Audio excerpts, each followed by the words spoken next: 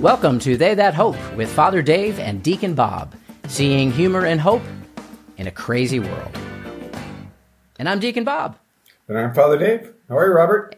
I'm doing great. And for those of you that listen to this on time, happy All Saints Day and happy day after Halloween. If you get to watch the video, I'm wearing actually a Ghostbusters outfit. I'm going to be, I decided to be Spangler today.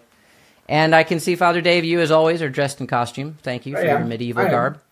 Actually, one time I was in Munich and we were going to a restaurant and we walked in and the guy kind of stops me. It was around Halloween. He stops me and he said, no costume. That's not a costume, is it? And I said, no, it's not. So there you go. And then he let you in. He let me in.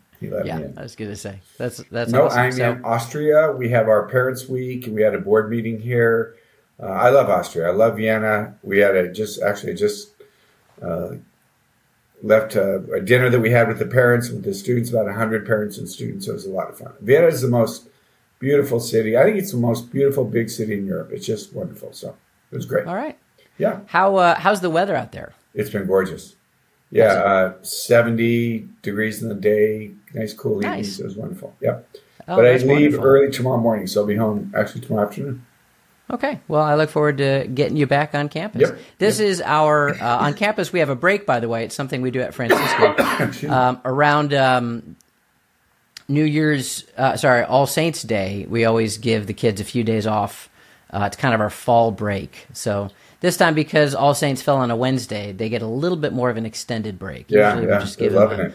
Yeah, I'm sure they're absolutely loving it. Yeah. So, and it's kind of a nice time to breathe as a faculty member, get lots of papers graded, and boy, the end of the semester is going to come before you know it. I know. So it'll be great. Good times. Yeah. Well, you might not have been kept up on sports. I'm not speaking very well. It's Sunday afternoon here. I can't imagine what time it is there. Is it like 10 or something? No, it's funny. I'm so blessed. God just takes care of me. We changed our clocks last night, so I get the advantage of that twice. Isn't that the best? Yeah, that is awesome. Yeah, it's 9:15. Yeah, falling back is fantastic. Springing forward. Love it. The fact that I get to do it twice is just a sign of God's providence and love for us. It's like you're cheating the system in a good way. That's right. Yeah, that's awesome. Well, I could use that extra hour of sleep, I think, right now. Actually, my son and daughter-in-law and grandson have moved in to our third floor little apartment area here. So it's been a busy weekend of moving and lifting things. The NFL is playing, but it's Sunday, so I can't even tell you any of the football scores. I can tell you that the Bucs lost. It was tragic. They played on Thursday night. Baker Mayfield played really good, though. So there's still hope for the NFC South, but taking a bit of a turn for the worse. The Bills are hanging in there, and other football stuff is happening. But do we care about football? The only sport that really matters. Rugby won on South Africa, won the World Cup. Yep. Yes. That's great. Yeah, they beat New Zealand by 1 point. It was a great scrum, and it was fantastic. I was going to ask if there was a scrum involved. Yeah, there was. Was there a sticky wicket? Excuse me. Was there a sticky wicket? No, that's cricket. Oh. Yeah. People get them mixed up all the time. They're almost identical. All the time. Notre Dame won big, so that was good. Yeah, they beat University of Pittsburgh, though, so come on. Yeah. A couple of upsets. Kansas beat Oklahoma. Oklahoma was an undefeated team, so that was a pretty big win. Okay. Air Force is continually undefeated. The official position of this podcast is we would like Air Force to run the table. Wow. It's nice to have a service academy do well. So yeah, absolutely. And I've got some good friends in the Air Force, or retired Air Force, to be specific. So that's good. So your aunt probably was a retired Air Force, right? Yeah, aunt, spy, whatever she was. The one who's dead? Thanks. Oh, God rest her soul. Yeah, we'll pray for her tomorrow. Yes. But the big thing, baseball. Baseball. Let's talk about baseball. We're the series is tied 1-1. Actually, we should update because I think at our last podcast we didn't know who would be in the series. You're right. So the Texas Rangers are playing the Arizona Diamondbacks, and the official position of this podcast is Go Diamondbacks. Texas Rangers, right? So it's a very shocking World Series. People are actually nicknaming this the Surprise Series. Yeah. The Diamondbacks, I believe, I actually wrote this down somewhere, had a record of 84-78. They barely had a winning season. They barely made it into the playoffs, and now they're in the World Series. And then I don't think the Texas Rangers were as bad, but their odds to be in the series in the beginning of the season were like 50-1. Oh, yeah. Oh, at least. So our condolences to Philly. By the way, we did have an email from a Philly person, and I think this is reasonable. On your episode of October 11th, you stated the Braves winning would be the sign of the apocalypse. So ostensibly, the Phillies did a great service to baseball by defeating them, and yet there was no fanfare about the apocalypse being averted. Where that person is absolutely right. And to that individual, we owe a sincere apology. The fact that we're even having this conversation is because the Phillies won. So I don't know how to thank you enough. Thank you, Dan. Thank you for all your emails, everybody. Yeah. It's series tied 1-1. Diamondbacks were ahead in the game 1 by 2 going into the 9th. Home run ties it. And then a walk-off home run in the 11th, I believe. And then the next game, the Diamondbacks won 9-1. So we're looking good. Yeah, it looks like it's a very exciting season. It's now heading back to Arizona. By the time you hear this, they'll have already played at least one game in Arizona. And, of course, you can check into They That Hope for all the relevant sporting news. Yes, you can. That. Okay, but so I watched a movie on the flight over called Blackberry. Okay. And it made me think of, it was like the beginnings of cell phones and all that kind of thing. What was your first cell phone? My first cell phone? Was it like a Nokia type? Well, actually, I was so old school and cutting edge. I remember my parents, I guess it wasn't my phone. We had a car phone, like the ones that had like the big zippered bag and it looked like a phone and you had to plug it into the charger of the car. And you drive around telling everybody that you were on a car phone because it was like, I'm in my car and I'm driving. That's right. I would say my first cell phone, it might have been a Motorola Razr. Oh, if you remember those, the little flip ones. Yeah. That could have been the first one. I never had a BlackBerry. I always thought those looked really strange. I had a Palm Pilot, but those didn't. Oh, those were the best, man. But that those was cutting were very edge. cool. Yeah. And we all wore them on our belts, and we felt like we were just 10 more items away from being Batman. Did you really wear it on your belt? Yeah, bro. I had the nice belt holder and everything.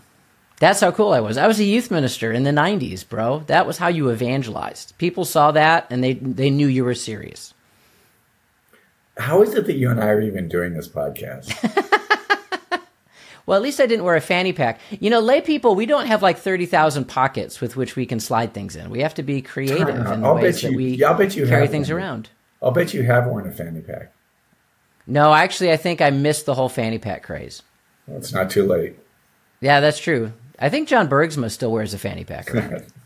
He might not. He might have given that up a year ago. Yeah. There's a sale at the Gap. Anyway. You're probably right. So this BlackBerry documentary, which sounds riveting, of something that nobody actually cares about. It wasn't actually a documentary. It was kind of an interesting history. But it just made me think of, I was thinking, I wonder what Bob's first phone was. So you've answered my question. What was your first phone? Did you have a BlackBerry? No. Probably that Nokia. I don't know. It looked it was like the 2800 or maybe that was an Atari. Like a stick of butter or something like that. I don't know. Yeah. You were the first person to start texting me. Really? I remember this. You were at some meeting. This is when you were in charge of the youth conferences, and you were texting me, and I just said, "Why don't you call me?" And you were like, "In meeting." And this is when to text somebody you had to hit 3 times in order to get 4-8. Yeah. But you rocked it. You could do it so quickly. And I think I said something clever like, this texting thing will never take off.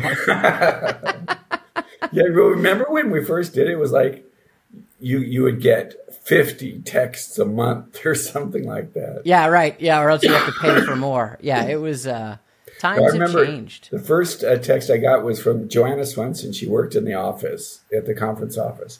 And I didn't know what to do with it. It was like, what is this text message thing? And she It is crazy how our lives have changed, though, huh? Technology is just so different.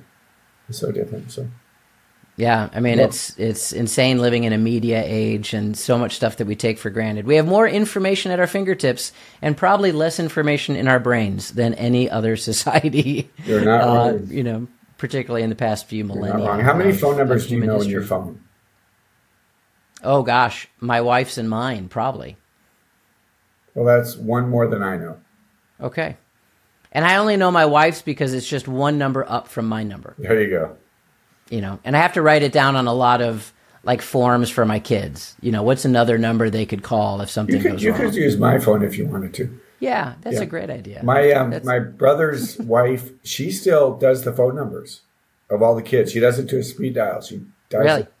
Yeah, so she knows everybody's number. It's great. I mean, I would be lost. I couldn't do it. Do you do a lot of voice-to-text stuff? I know you don't have an iPhone, but that's possible on Androids, right? Yeah, a little bit. I've gotten in trouble sometimes with some of those. So, yeah. Some of the things that your phone thinks you're saying and you're not actually saying. Yeah. Someday we'll have an adult PG-13 version of They That Hope. And we'll talk about some of the things that have happened. We'll talk about what Siri thought we actually said. That's right. When that's not it. Right. Maybe we could mention some tragic things that have happened in the news before we move on. Okay.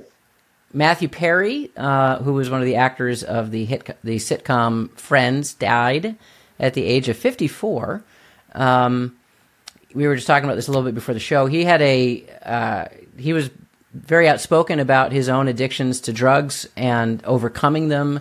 Apparently, he, used his house as a place for people to get sober. So it says it was an accident. There's no foul play. There's no, thoughts of drug use there. But just really a very sad story for someone that young to die. I saw that. That is sad. And apparently, there was some conversion or faith experiences that he had. I was talking with Tim Delaney, and he was speaking and mentioned those. So, we continue to pray for him. Were you a fan of the show? I hated the show. Yeah. I mean, there were some great things about it in terms of a sitcom. It was like one of the first real ensemble sitcoms that, didn't have a star, for example. Previous sitcoms always had, one focused person on it, or at least many of them did. But it's sad. I mean, today it's tame, but at the time it was very liberal. It really was all about sex. It just had a lot of agenda items that, again, today everybody followed, but that was kind of the pioneer of some of those stuff. So wasn't a big fan of that particular show, no.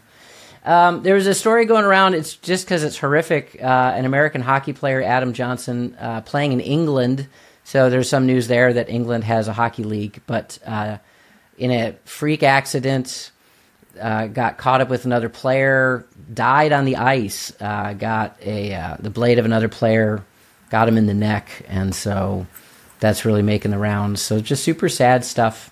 We want to pray for folks in Maine, the 18 people that were killed, the others that were injured, and of course we're always praying for those in the Holy Land, praying for those in Ukraine, and really anywhere else. We're just, particularly as we enter into the Feast of All Saints and the Feast of All Souls, we just want to lift up all of those who have passed away and just pray for the salvation of really everybody. Yeah. And just commend everybody to God's mercy.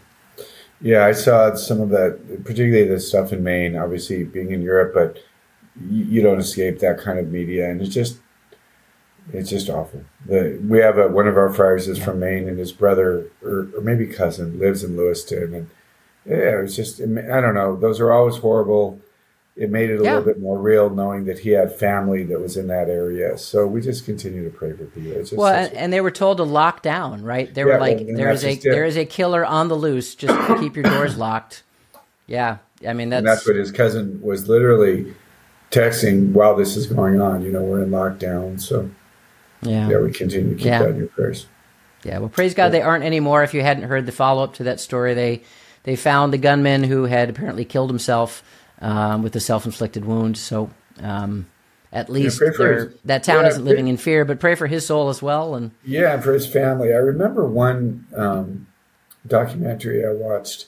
It was on Timothy McVeigh, his parents, and just the suffering that they experienced. That, what parent would want their son, or, obviously nobody would want that. And just the tremendous suffering they experienced at what their son had done. So, yeah, just keep everybody in prayer about this. It's just an awful thing. Amen. Amen. Well, let's move on to our Franciscan promo.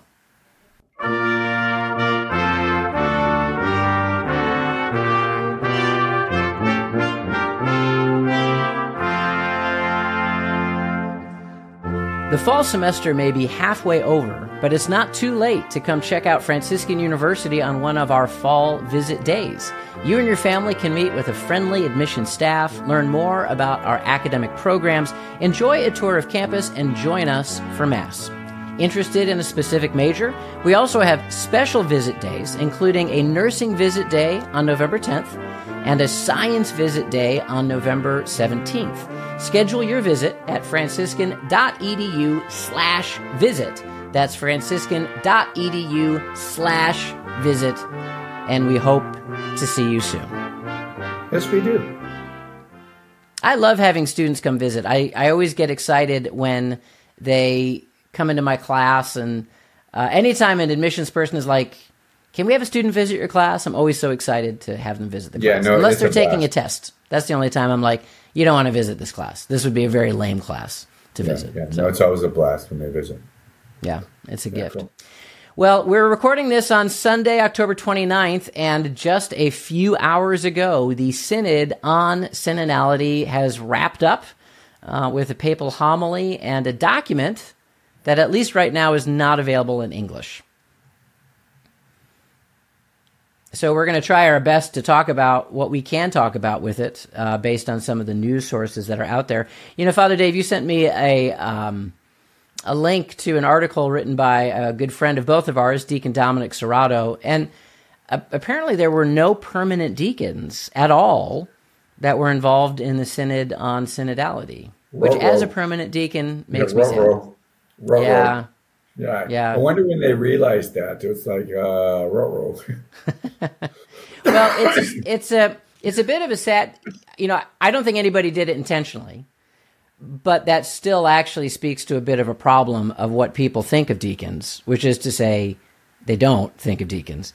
But, there's about 50,000 deacons in the world, and 21,000 of them are here in the United States. And I think another 8,000 or so of them are in Brazil. So almost 2/3 of the deacons of the world are in the Americas, with the dominant force being in the United States. So, they're not everywhere. Actually, I think the Philippines just got permission to have the permanent diaconate. By permission, it's not that the Vatican doesn't want people to have permanent deacons. It's just that they need to ask. And so there's a lot of countries that apparently haven't really asked. But like in Africa, there's not that many. There's only a few hundred in Oceania and other places. So the permanent diaconate seems to be more of an American-driven thing, and maybe that's why, as we did the Synod on Synodality that looks at the world, Americans only make up 7% of the total population of the Catholic Church in the world. So you're talking about... You mean it's not all about us?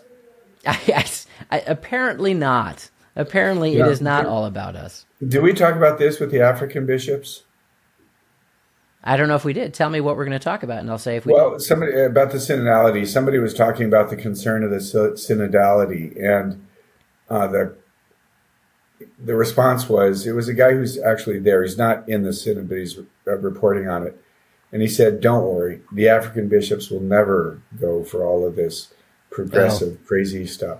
And that is important that we bear in mind that, apparently, just spoiler alert, apparently the document says nothing about LGBT. Father James Martin has already come out and said he's very disappointed in the way the conversation went and how now that's not to say that there's not eventually going to be something in the final document, but he said he was already very surprised at how it went, and he wasn't pleased. But that does speak to say that, maybe we in the United States think these are major issues, and the rest of the world look at us like, what are you talking about? I mean, this is not a significant issue in most of the world. And we think that the church is just all about us, and it simply isn't. That was a similar thing that happened during the Synod on Youth, apparently. Yes. There were some folks from Western culture that wanted some specific language about transgenderism, and one of the African bishops stood up and said, we're trying not to die of disease. We're dealing with tribal violence. This is not a worldwide issue. That you guys have the luxury to worry about these things is great, but we've got much bigger problems with our own people and our own youth population who are being weaponized into various, gangs in our countries of Africa. So you're right. Sometimes we get a very myopic perspective of the things that we are pushing, or at least maybe media is pushing, is the most important thing. Lots of places in the world are just shaking their head being like, what? Like, this is not the most important thing, which doesn't mean it's not important, by the way, to be sure. But, sometimes it suggests that maybe we have a slightly skewed view of the world. And as Americans, I'm shocked and horrified that somebody would dare say that. That's right. About the greatest country in the world. That's right. They just don't understand how much they're missing. No, it looks like, honestly, what you would expect, the vast majority of it is, what does it look like to be a church that collaborates, that recognizes, it spends a lot of time, and you would expect it, because it's been a theme of Pope Francis's from the very beginning, the poor, and are we able to listen to the poor? Are we able to listen to the marginalized? What does it look like to walk with them? What does it look like for them to have a seat at the table? And, those are all really, really valid, good questions to be able to ask. So, from that perspective, I think everybody expected that part of it. There was some fuss, and I think it was more smoke than fire. Yeah, with but there some was people a lot of asking. I guess there was a lot of smoke. Yeah, that were there was saying, a lot "Is of this smoke. actually a synod when lay people are voting in it?"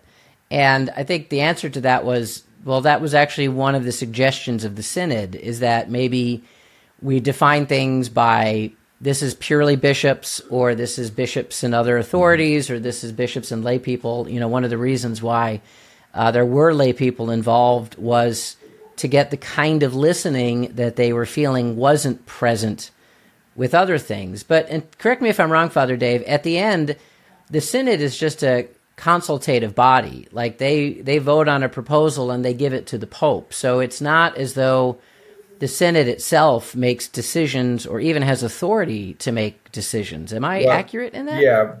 Yeah, but it would be, for the Pope who's calling for collaboration, synodality, for them to make a recommendation and him to say no, would be problematic. I mean, again, he can do what he wants, but he'd probably get quite a bit of pushback from that. Yeah. But that there is even discussion about that. Everybody's conversation was, what's going to change, and some people are saying perhaps nothing. It's a dialogue, it's a discussion, it's working together, it's collaborating, it's listening, it's asking questions. I mean, probably, and it got quite a bit of attention, at least in the summary that I've read, and I've got like a 40-page summary. So if that's only a summary, I don't know what this final document's going to look like. But a lot on deacons, actually, and women as being deacons, and that seems to be a conversation that was fairly heated. And I'm not going to say I have not read a great deal. Maybe you have, Bob, but it seems like there was some kind of deaconess in the early church. The question is what did that individual do? What was their role? Yeah. And is that possible for the church today? Interestingly, apparently, and I've not seen this, I've only read a quote, there's a book that's coming out next week where the Holy Father is interviewed, and he says that deacons are part of holy orders, and as such, only men can be admitted to holy orders. So he said that it's not, again, in this interview now, that's not definitive, but that would be interesting if, in fact, that is what he has said.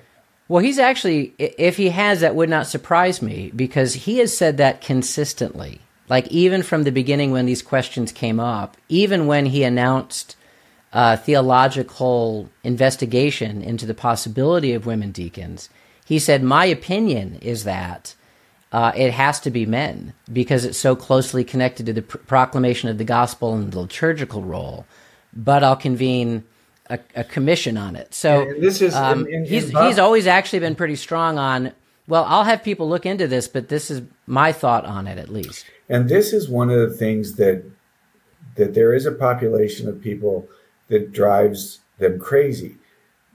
But what Pope Francis says is, well, let's talk about it. Right. And again, there's some people sometimes I'll be honest, it makes me nervous. It's like, well, let's not talk about it. And he's a Jesuit, right? And Jesuits are going to talk, they're going to discuss, they're going to debate, they're going to counteroppose one another's arguments. And yeah, it makes people nervous, but it's consistent with who he is.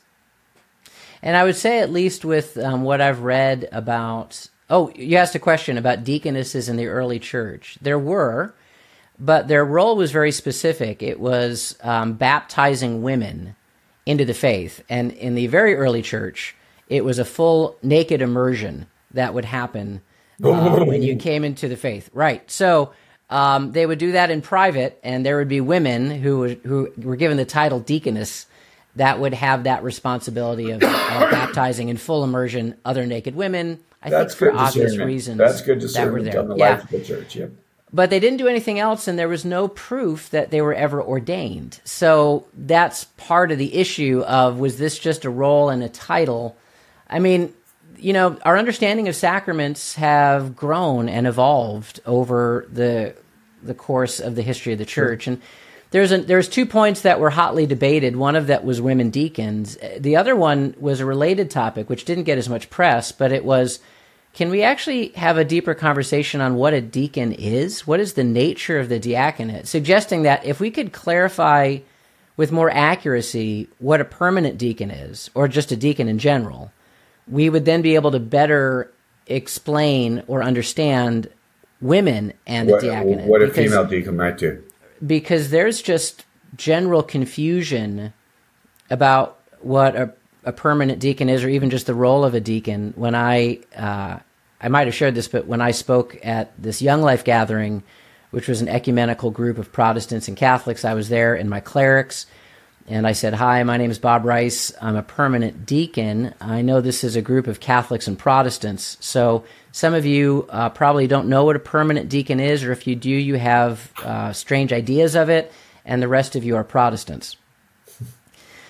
Which got a good laugh. But it kind of just spoke to the point that even Catholics aren't exactly sure what the role of the diaconate is. So if that was a follow-up of the Synod, I would love to see a Synod on the diaconate, on the permanent diaconate. I've met some people that have argued with me that my ordination was not an ontological change. That, no, the real ontological change is when you're ordained as a priest.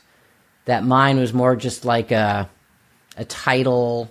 Anyway, it's a longer conversation than we want to get into the podcast, but it certainly was something that came up. The role of women overall was brought up in the Synod, because that is a huge, huge issue. And from what I read, there was a lot of encouragement on, whether it's in tribunal councils or some other positions of authority, having a stronger voice of women in the life of the church is definitely a focus, and an important one. I think it's important that I would say, I don't think it needs to jump to, so then ordain women just because we want more of a voice. Where is the question of, but we have to recognize that there is a lack of a voice. Without women, I mean, the statement in any parish is it would just stop working and fall apart. So are we giving the proper avenues for women to be given the dignity they deserve, to be given the voice that they should have? Sure. And in different countries, they do this better or worse. It could be argued that in the United States, we're actually a bit better at this than in some other places in the world where women have absolutely no voice. Yeah, I think that's accurate. And maybe lastly, there was quite a bit of discussion on clericalism and the role of clerics, and a sense of superiority and dismissiveness upon the entire lay population.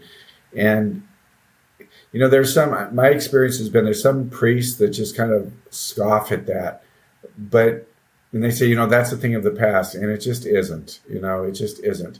It's also, it may not be as prominent in the United States, but I've been in countries where it's very different. There's a class system. So the church raised that, and then they did talk a little bit about the abuse crisis and how do we continue to protect and make sure that nothing like that ever happens again. But it wasn't as much. It wasn't as dominant. That last wasn't as dominant as some people thought it might be. So, but it might be worth to hear what the final document looks like. Yeah, and I think it might be worth throwing out to the listeners, because we won't get a chance to talk about this till next week, and more stuff will come out. Maybe just to be sensitive to our own American perspective, as we started this section with, which is to say, I think I have a tendency of doing this as an American. I read something from the Vatican, and I think they're talking about me. And they might not be. Again, we're 7% of the church. A lot of the issues they're bringing up, even if you read one of these issues and you go, well, that's not us. Well, maybe it's not us. There's more Catholics in other places in the world that deserve the focus in many ways, and that are trying to deal with synodality. I do want to just maybe end with one quote, something that I was able to get from the document, and it was actually the Synod's own definition on what synodality is, because that was even a big question going into it. And I think this is beautiful. Synodality can be understood as the walk of Christians with Christ and toward the kingdom, together with all humanity. Mission-oriented, it involves coming together in assembly at different ecclesial levels of life, listening to one another, dialogue, communal discernment, consensus building as an expression of Christ's making himself present alive in the Spirit, and decision-making in differentiated co-responsibility. I think we should have a youth conference theme, differentiated co-responsibility. I'll start working on the theme song right now. That's nice. It might sound a bit like it was written by a committee, but it's a good start. Yeah. No. That's good, Bob. But I do love, and this might be the last word on it, I love the mission part. Yeah. Because I think, why is this important? It's for the mission of the kingdom of God. It's for the mission of proclaiming the gospel. It's being able to move together, go forth as a church, and be the body of Christ to those in need. That's at the heart of it. Yeah, amen. Amen. Would you close us in a prayer, Father? We have to. Lord, we thank you for the church and the witness that she gives to the kingdom of God and the presence of Christ in the world. We ask you to continue to move in the hearts of all of our leaders as they discern what it is that you're asking of us. Bless those who are listening, that they know your peace and your presence. We surrender all to you, who are our Lord and our Savior. We make this prayer in your name, Jesus, Father, Son, Holy Spirit. Amen. Amen. Thank you, Father Dave. And thank you all for listening. If you'd like to shoot us an email, we love to read them. Any prayer requests, we love to pray for them. hope@franciscan.edu. That's hope@franciscan.edu. EDU. God bless. We'll see you next week.